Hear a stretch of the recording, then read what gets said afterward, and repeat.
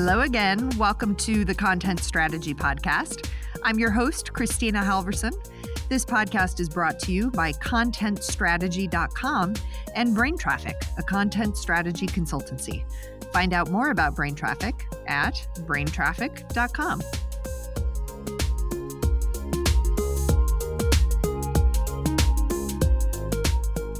Hey, everybody. Thanks for joining me again on the Content Strategy Podcast. I have two double the fun guests today, and they are going to share with us all kinds of amazing information about working for the City of Austin. Laura Trujillo is a content strategist within the City of Austin's Communication and Technology Management Department, and she serves as the lead content strategist on project teams for departments across the City of Austin. We also have with us Ashlee Harris. Ashlee is a Public Information Specialist Senior with the City of Austin's Communications and Public Information Office. Internally, her role has also been as a content strategist. Welcome, Laura and Ashlee.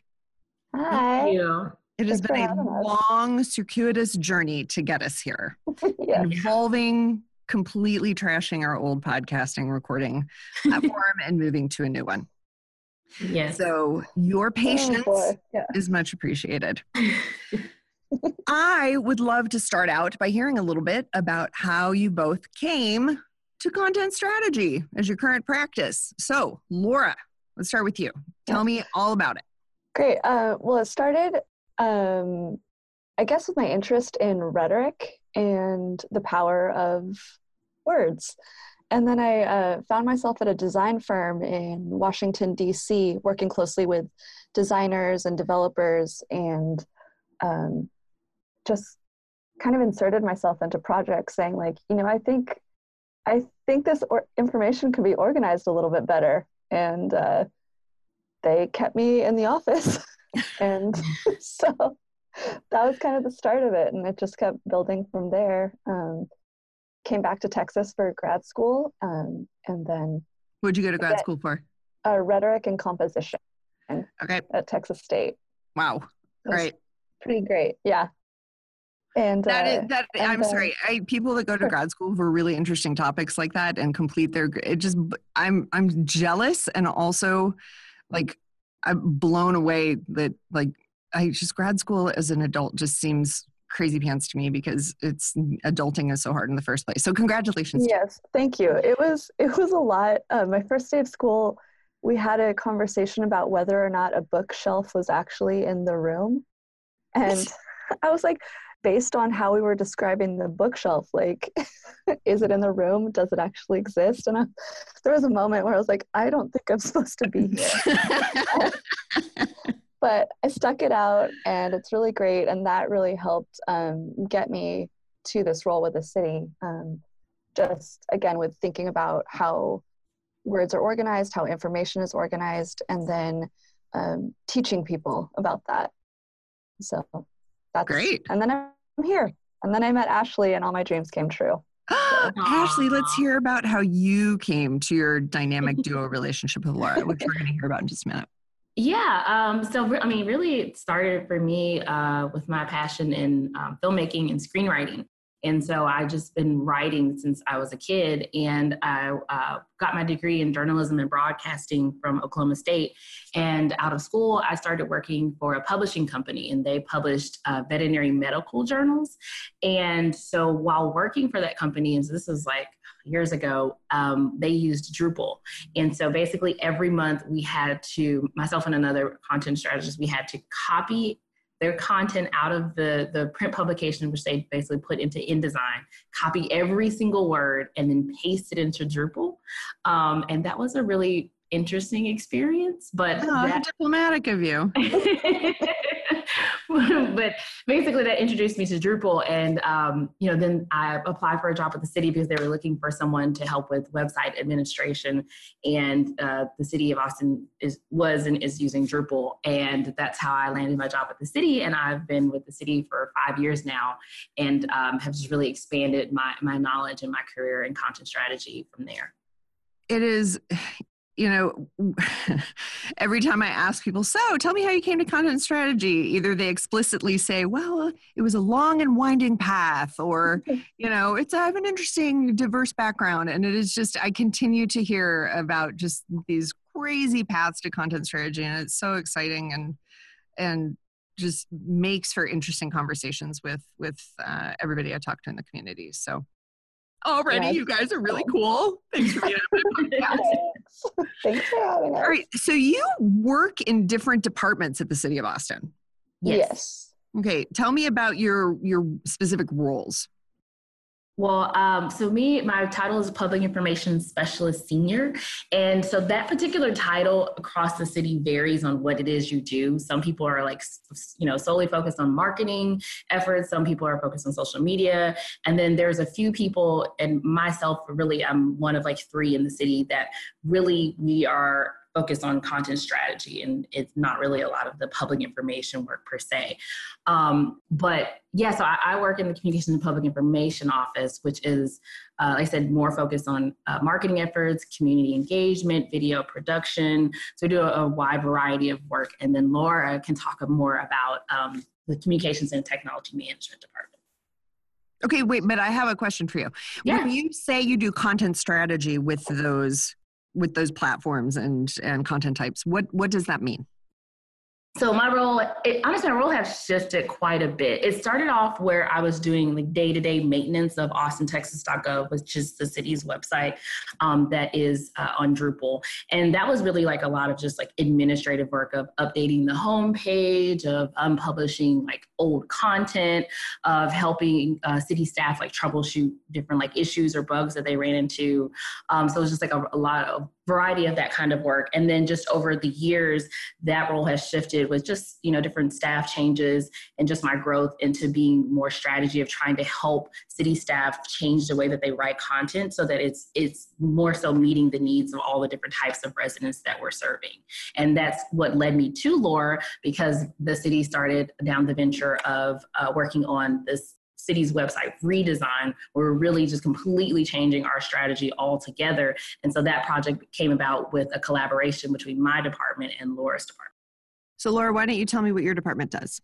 Sure. So communication and technology management isn't very glamorous, but it's kind of like the IT department for the city. So really supporting the city in all of their tech needs, security needs. And then with that, I think some of the best practices that Ashlee has been doing in her role, CTM, it's the acronym, has been incorporating that.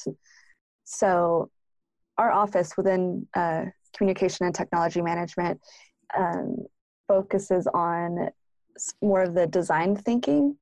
And so there's content strategists. We have a lot of developers and user experience designers. And actually, I don't know if you called it an adventure, but that's so true, of starting this adventure of like redesigning the website for the city.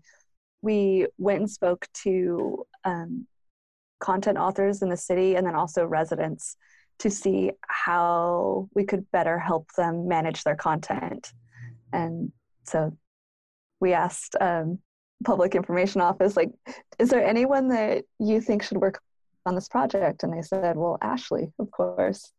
So Ashlee, with her institutional knowledge, of course, stupid not to. So Ashlee really brought really great perspective and institutional knowledge of how the city works and helped guide us through some sticky situations.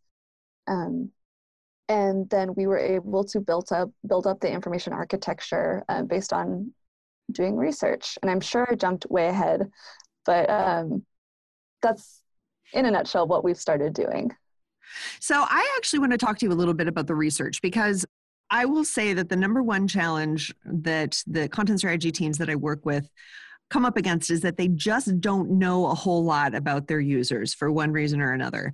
Mm-hmm. Tell me about the specific methods that you used, because you said that you spoke both with users, website users, about their information needs, and then you also talked to the content authors within the city about what their needs were. Let's talk about how you connected with the users first. I'll take the content author approach, and you can talk about the resident. Perfect. Okay, so as far as content authors, so like Laura was saying, I've been at the city for 5 years, so I've had to deal with essentially all the people across all the different departments that are responsible for managing content for their particular department websites. And about how many people is that, would you say? Ooh, okay, well, at least every department has one person that's the main point of contact. So there's about 50 departments and offices in total at the city. So I always have at least one person that I know that I talk to that they know my name. But then different departments have a variety of different kind of approaches and workflows. And so some departments may only have that one person, and that may be like 15% of their job is content management.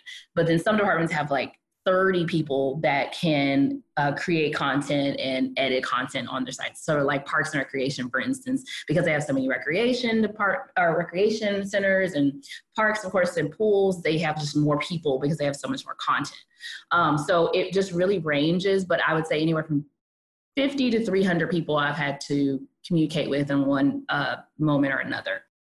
But because I knew that those people existed, the approach we decided to take was to try to go out and actually do desk interviews with different city staff to really understand, what are the pain points that they're currently experiencing with using the content management system. What are some of the issues that they're seeing with trying to keep content up to date and with their approaches to writing content. And so we picked really kind of 3 different departments to focus on. So one that was really small that, like I said, only had one person creating content, and he was only updating that content like every 3 months. So he'd actually have to call me every 3 months to get a reminder of how to use the content management system. Wow. Yeah. So then we had a group in the middle where they had a few people, maybe like 5 people editing content, and they would do it, maybe once a week. And then we had a department, it was Parks and Rec. So it's a large department with a huge amount of content authors, and they're updating content every day. And so we wanted to kind of see that different range of departments across the city, and we sat down and talked with them, to really get kind of their feedback and understand like what are their needs. And what we were finding across all those different departments was one, that people didn't feel like they had the training that they needed to be successful, but they also didn't have like the authority, because some people knew that, writing at a 11th grade level just doesn't make sense for residents. But when they would try to push back against maybe some, management or executives, they were just getting, pushback, and they didn't have any kind of documentation to say, hey, this is what the city is doing, and this is why I'm doing it this way. And, they wouldn't always be able to win that battle. And, so we found that out. And then we also found out that just using the content management system as it is just not very intuitive, and people, like I said, forget. And so that was kind of the core start of a lot of the research we did around working with city staff. And then eventually we did some paper prototypes with them after we came up with a new design for the content management system and had them go through that. And so it's just a lot of that kind of work. And I don't want to ramble too long, but that's kind of the gist of the start of the research with city staff in particular. Well, and let me ask you this. Did you actually set up like in-person interviews with people? Were you doing email surveys? How were you collecting their input? Yeah, it was in-person interviews. We would go to their desk at their office and sit down with them. That's the way to do it. Yeah. Mm-hmm. If only organizations all felt like it was a priority and gave people the time to do it, but that's a whole other rant that I can go on at another time. Yeah. One of the things that I thought was so beneficial about that is you can really tell, it's almost like a therapy session for people. Oh, for sure. They're like, oh, someone actually cares about my job and why it's difficult. And it's like here to hear my opinion about it. And people just appreciated that so much. And we gave us so many insights that I don't think an email survey could have ever captured. And what's so interesting to me about that? I mean, we joke all the time that we're, secretly content therapists, and that's really what should be on our business cards. But what's so interesting to me about that is that process, and we talk about this a lot with the interview process, is that it is really a dual benefit. I mean, first, yes, you are collecting information that's going to inform the decisions that you make, on your project and on larger strategic initiatives, but you're also building that trust and really almost helping that person feel better about their roles and about their jobs and their contributions. I mean, it's really something else. Mm-hmm. Definitely. And it was nice to validate for them, like some of their blockers and their pain points, to say, you're not alone with this. Mm-hmm. Yeah, exactly. So Laura, you led the efforts then to gather input from residents and from users of the website. Yes. Okay, tell me about that. I thought that was so cool. Also, so we have, like, being city employees have the unique experience of doing market research is just anyone in the city, really, or Right, everyone in the exactly. city, really. So we'd sit down with people at a coffee shop and ask them, you know, hey, if you're trying to use, let's say, if you're trying to find out when your trash and recycling and compost pickup day is, how would you go about that? And have them talk us through it, whether most people were on their mobile devices, smartphones, a few people on tablets, and just have them think out loud, like going through the process. And we got a lot of great insights, again, that we could take back to the executive team, where people were saying, I just want to know how to access a service. I don't care necessarily about the mission, which is kind of hard to hear sometimes. Yeah, exactly. But again, it gave us a lot of really great data. And then we have a lot of community coalitions. So reaching out to them, a lot of, like, the immigrant populations, reaching out to them to make sure that their needs were being met as well. Because, not everyone's at a coffee shop in the middle of the day. So making sure that we got insight from everyone using the website. And did you just, like, walk up to people in a coffee shop and say, hey, can we chat with you for a few minutes? Yeah, we said, hey, we're with the city. We're doing some research about our website. Do you have a few minutes? And most people are really happy to chat with us. So people love to be asked their opinions. It's true. Yeah, it was. Some of them did turn into, like, little therapy sessions where they're just like, I just want to know how to do this, or why is it like this? And we didn't always have answers, but we took that insight and took it back and presented it. It is crazy to me how emotional content choices are. And how people like, and I mean, it is a usability and an IA issue, of course, but when the IA is sort of, or the page design is sort of, okay, here's where you need to have 3 intro paragraphs, and then here's where you can list your open times. I mean, that doesn't give a whole lot of flexibility, or input to the person who's trying to prioritize what information they're putting on the page. Right. So it's so helpful to hear people say, no, this is my priority. And then we can really sort of alter or design that content substance based on that. So that's great. And, we recognize that when the website was redesigned in 2011, Ashlee, is that right? Yeah. Mm-hmm. At that time, it was great. Most users were on desktop, but that's when mobile was really starting to pick up. And unfortunately, it's not as responsive. So we're kind of leading the charge with mobile first. And I think our users, the residents, are really, I think it'll be really great for them. So let me ask you this. As you mentioned that sometimes some user input can be difficult to hear.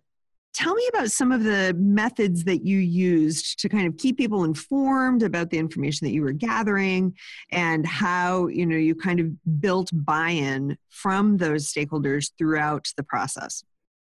Sure.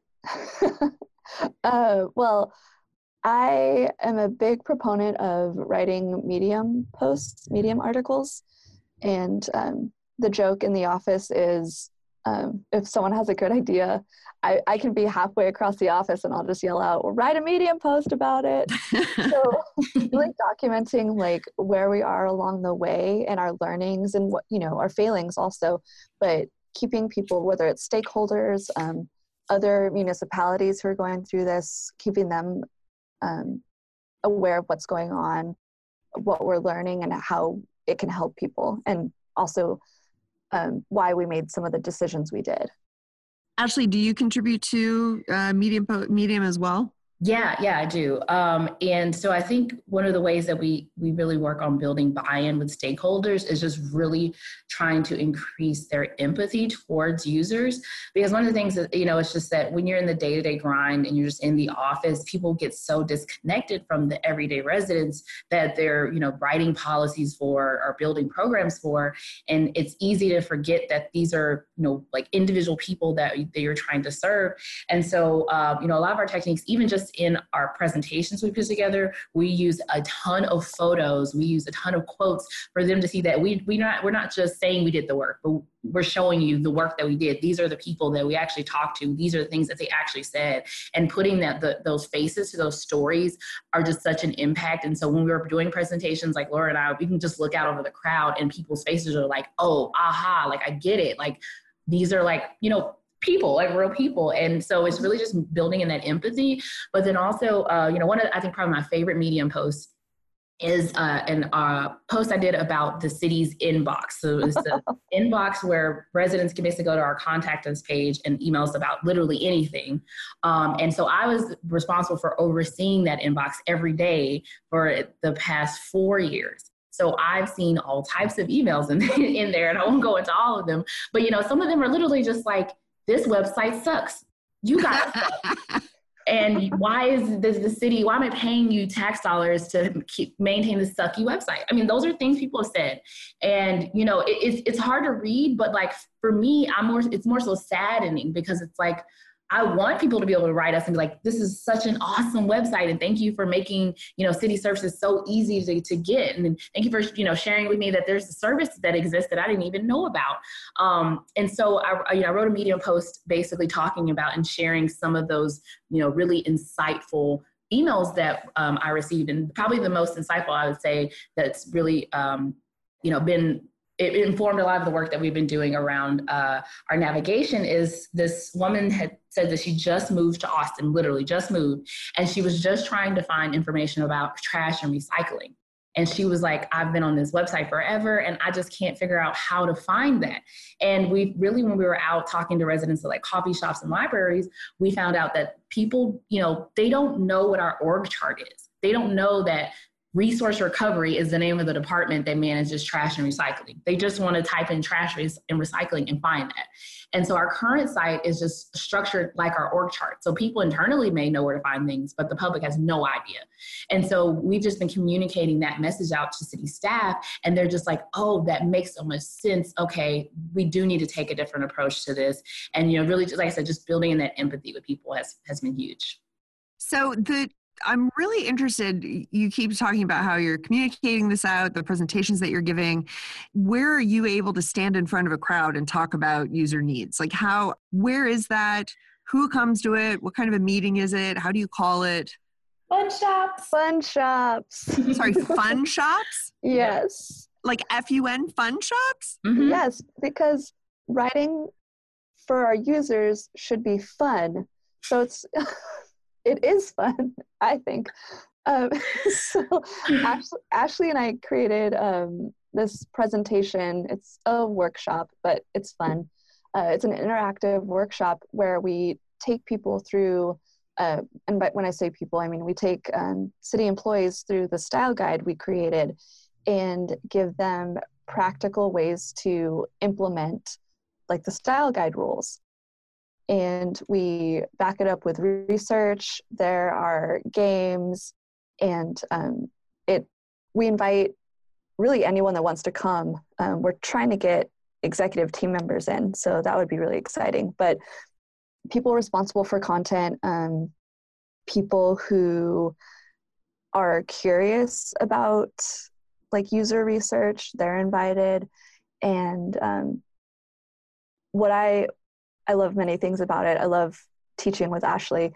But I love that it breaks down the silos, because you can have people from 7 different departments there, and they'll start out, in their little cliques, but then they start interacting and hearing the common problems and common concerns and figuring out how to work with those problems and how to address the content needs for their users. And they really start thinking about who their users are. So it's so exciting, and we get great feedback on it. My mouth is hanging open. This is amazing. Ashlee, do you take the lead on kind of gathering the email information of the people that you want to have there? Like, how do you recruit people to come? No, we definitely do that together, but it just depends on particularly like what what we're working on in the moment. So for instance, I think the last one that we did together, the last fun shop was with the health department. And so the reason that we wanted to do one focused on that group is because we were working on mobile food vendor content and trying to look at building out a process content type so that people can understand all the different steps that you have to go through to get a permit to become a mobile food vendor or to have like a temporary food event. And so we decided that, okay, well, we're working on this content, so it would be great to work with the people that, you know, are involved in creating this content. And so we had a event at a public health space that they manage. And then we just, emailed those people out. And we always have a point of contact. And so we had one point of contact, and she recommended other people that should come from her department. And so it's typically just a lot of collaboration with myself and Laura, and then the, main point of contact that we have for that department to actually kind of get people to this place. But the fun shops, honestly, and not to toot our own horn, but they've kind of gone viral across the organization, and like people are actually excited to come and check them out because they are actually fun. That's the whole idea. I don't know, Laura, if you want to tell Christina about the bobbing for content game that we played. Yeah. So we have this game called Bobbing for Content. It involves a bucket of water and apples. And each apple represents a piece of content. And we'll kind of differentiate, like, this is a 30-page PDF that is out of date. Here is a timetable of services, varying services. And it's up to the content author to put the apples in the water, or put the content into the bucket, really. And then as soon as the water overflows, well, you're out of space. So really trying to get people to think critically about what they're putting on the website, because as it stands now, there are 11,000 pages on the website and 10,000 documents, such as PDFs.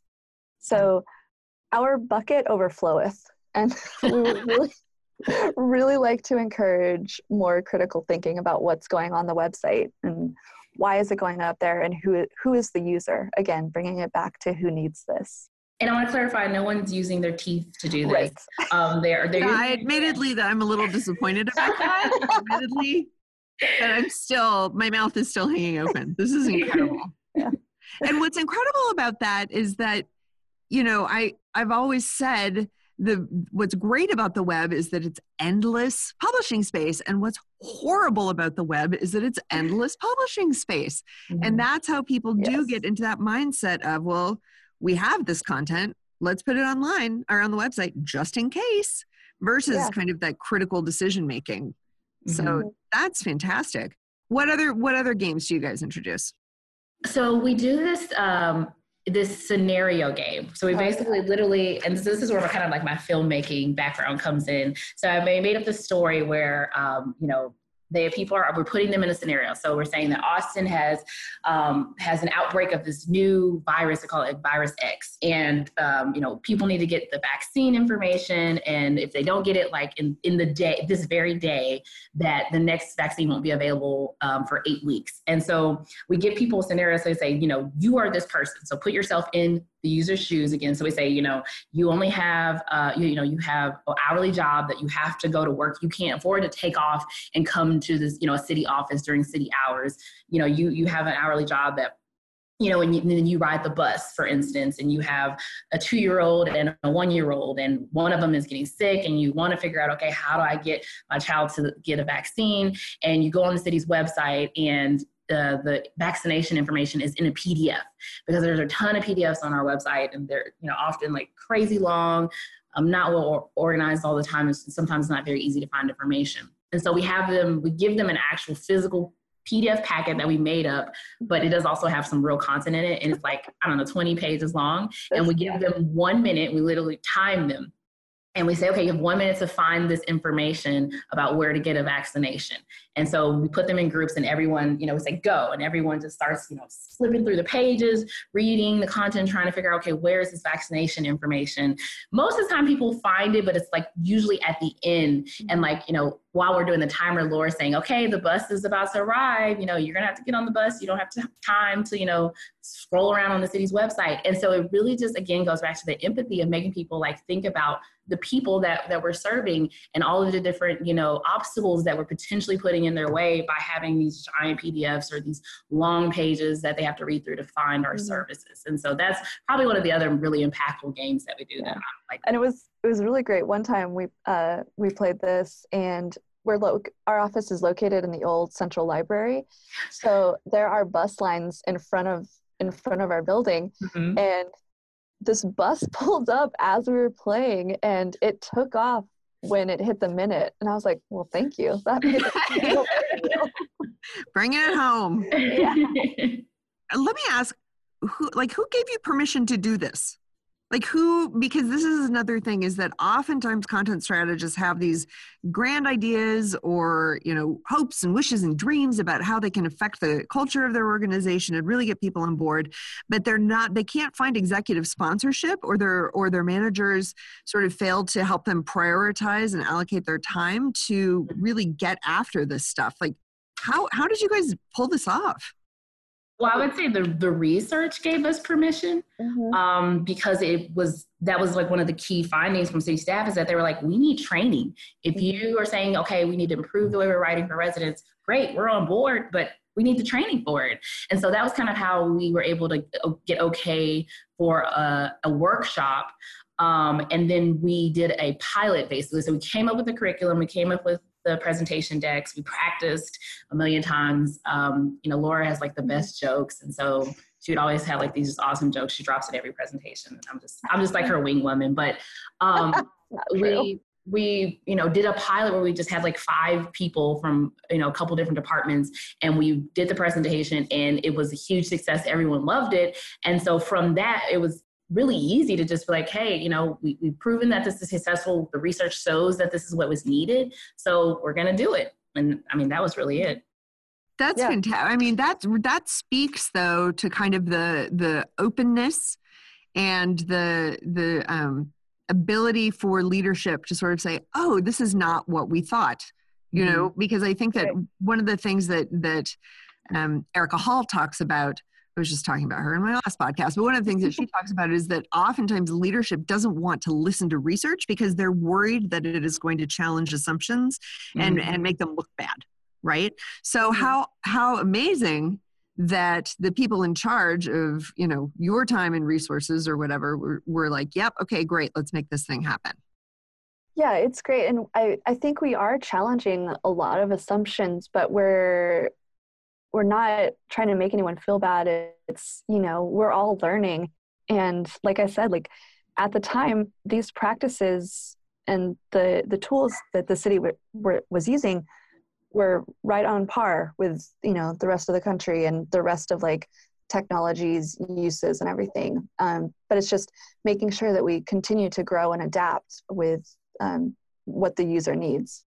Yeah. And I think that's one of the benefits of working, for a government agency, that, that challenge of people or leadership not wanting to necessarily do research or accept research isn't necessarily an option, because it's like, we can't just say, oh, well, residents said this and we don't care. It's like, that's not a choice. It's like, if we find through research that this is an issue, then we have a responsibility as civil servants to fix it.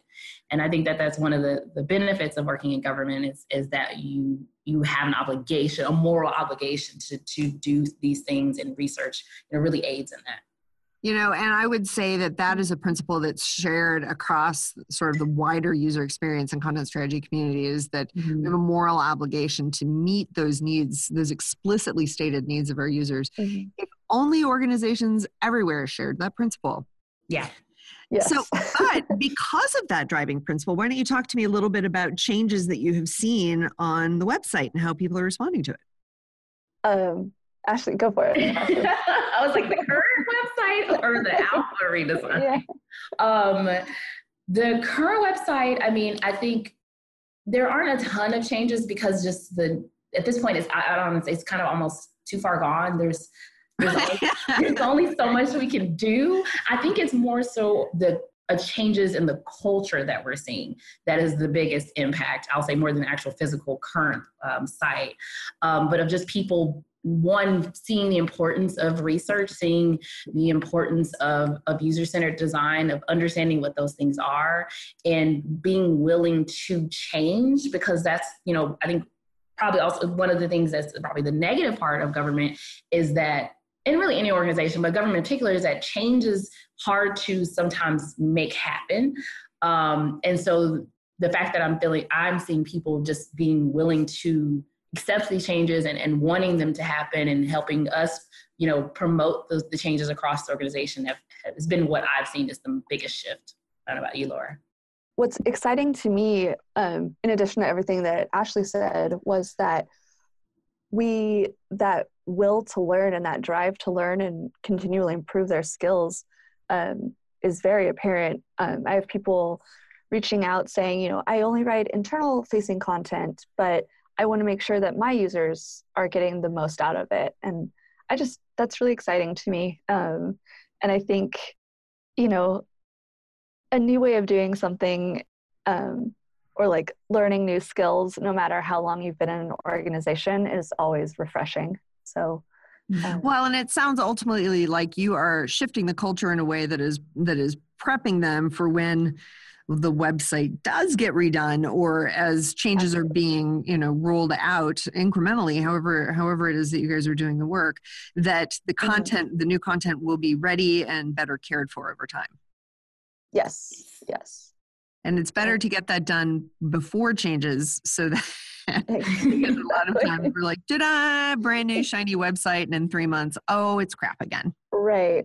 Yeah, we're starting to teach them about iteration and implementing little things and testing them out, going back to the drawing board if necessary. I facilitated a workshop with the library. Our library here in Austin is incredible. If you ever come visit, I recommend that being one of your first stops. But the staff is also really engaged and excited about, how can we make things better for the users and the in-person experience too, which is an interesting way to apply user-centered design. So as a content strategist, I'm able to kind of see how we can make information easier to access in person too. So that's another way of our work being shared. That's very cool. Mm-hmm. Ashlee, how's the website redesign coming? It is coming well. I've actually since transitioned off of the project, so Laura is holding down the fort in the content realm for that. But the last thing that I was working on, I was probably the most excited about. Mm-hmm. It was again around the mobile food vendors and around starting a food truck business. And that was really interesting to me because I have dreams and aspirations of opening a food truck in the future. So I was really interested in understanding the process for someone to actually be able to start a food business. And it takes a lot of going through several different PDFs and filling out a PDF form. It's difficult if you don't have time necessarily to go through all that information. And let's say you wanted help, you'd have to be able to, go to the city office during regular city office hours, take off work potentially. And that's just not necessarily, accessible to everyone, especially let's say, that's just not something you can do now, but your dream is to own this, food truck and be an entrepreneur.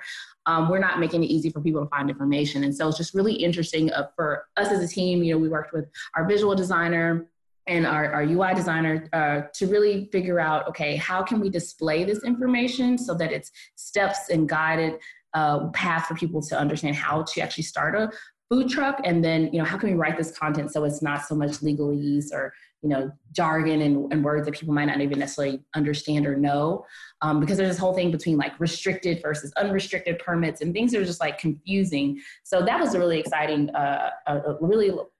work that I got to work on before I transitioned off the project. Well, and can I just say, as a frequent visitor to Austin, that's a priority for me that people know how to start their food trucks. So I'm grateful that was identified as a key opportunity on the website to improve. So that is really cool. Well, great. Let me ask one last question.